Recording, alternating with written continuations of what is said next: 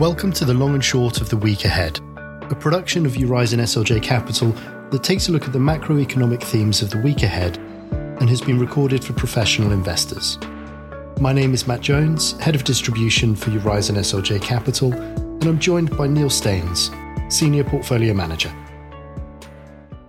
Welcome back, Neil. It's great to have you here with us again. Great to be back, Matt. Thank you. It's been quite the start to the year and quite a week in markets as well. As we look into the week ahead, I think we've got some quite interesting data points which are coming out, as well as the rumbling geopolitical focus across the world. Perhaps you can just talk us through what your key areas of focus are going to be as we look into the week ahead.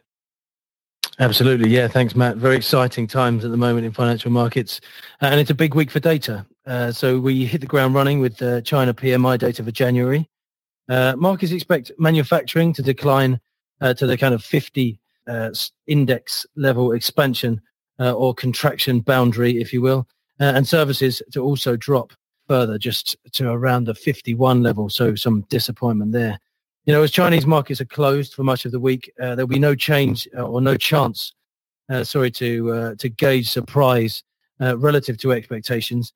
But amid a complex near-term backdrop for China with consumer activity impacted by COVID and by property market uncertainty, the data will certainly be keenly watched. In Germany, the CPI on Tuesday is another focal point, with the headline print expected to fall back sharply as the reversal of the VAT cut drops out of the annual comparison. Now, the extent of the drop will be key in driving Eurozone rate and ECB hike expectations in the near term.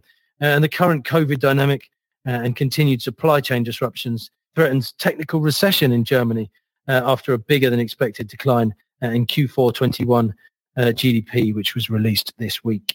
And then finally, we're on to the big number for the week, the US non-farm payroll report. Now, Powell said at this week's FOMC press conference that the labour market is very, very strong and that the unemployment rate now sub 4%, is the least tight metric. Expectations are low for the headline payroll change at the January report at just 178,000, although that is potentially a low hurdle for surprise.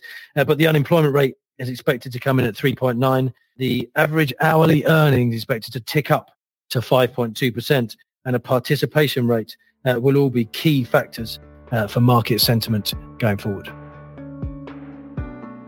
Then in geopolitics, another big week for political commentators. The tension between Russia and the West remains very high, centered around the prospects for Russian invasion of Ukraine, something President Biden warned Ukraine's President Zelensky this week was now virtually certain. It is likely that much of the direct market positional adjustment has happened, but there are still significant connotations related to markets in the context of retaliatory sanctions and on financial instruments, as the ECB warned its banks earlier on this week. In the UK, if Johnson was ambushed by Cake, then the Sue Gray report into the matter has now been ambushed by the Metropolitan Police by being asked to retain from publishing certain factors that are still under investigation. And this means that the Partygate saga drags into yet another week. We still see momentum to challenge Johnson as quite weak at the moment, but that could change very quickly on any evidence that Johnson misled Parliament. And in Italy, the presidential campaign looks set to move into a second week.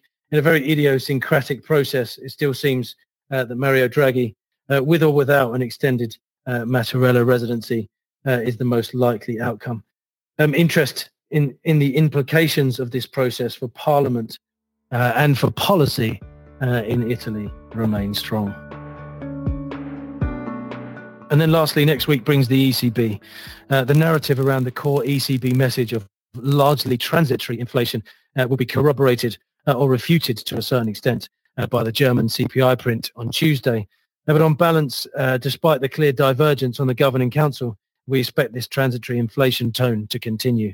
A more cautious tone is likely exacerbated by the Omicron-related consumption weakness over year-end that has been apparent in the December retail activity, and also clearly in the German Q4 GDP this week.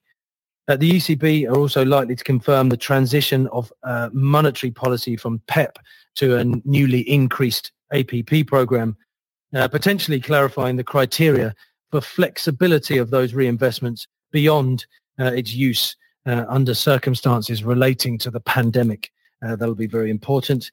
However, we continue to see second round effects in the Euro area, significantly more modest in Europe. And in conjunction with the January payroll release, this widening differential may become more apparent. For us, this is clear connotations for yield differentials widening and for euro-dollar lower in foreign exchange markets.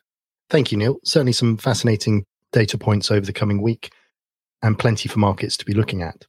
In the meantime, of course, we have the weekend. And whilst there appears to be a Premiership hiatus, what are you going to be keeping your eye on over the weekend? Yeah, absolutely. Thanks, Matt. As you say, no Premiership, but the Africa Cup of Nations moves on to the quarter-final stages. Cameroon, Egypt and Senegal look to be favourites for the semi-final stages, although I'll reserve judgment after getting the Nigeria very wrong last week. In the cricket, England fight to save the T20 series against the West Indies. It's a big test for England, currently trailing 2-1. Without Captain Morgan, it may be difficult into the weekend, although if we lose on Saturday, perhaps the Captain Morgan will be out on more levels than one. In the women's Ashes, it appears to be going a similar way to the men's, so fingers crossed that the women's can get a draw at least this weekend to keep the series alive. Tennis, we move on to the finals of the Australian Open, which hopefully will be remembered for the winners and not for the issues surrounding Djokovic on the way in. Nadal versus Medvedev, where Nadal looks for his record 21st major victory, and a home player, Barty, in the women's against the US Collins. All should be very interesting.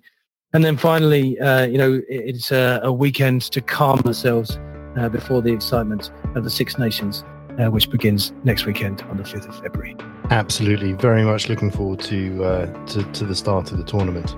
Well, thank you, Neil, for sharing your thoughts with us on the week ahead.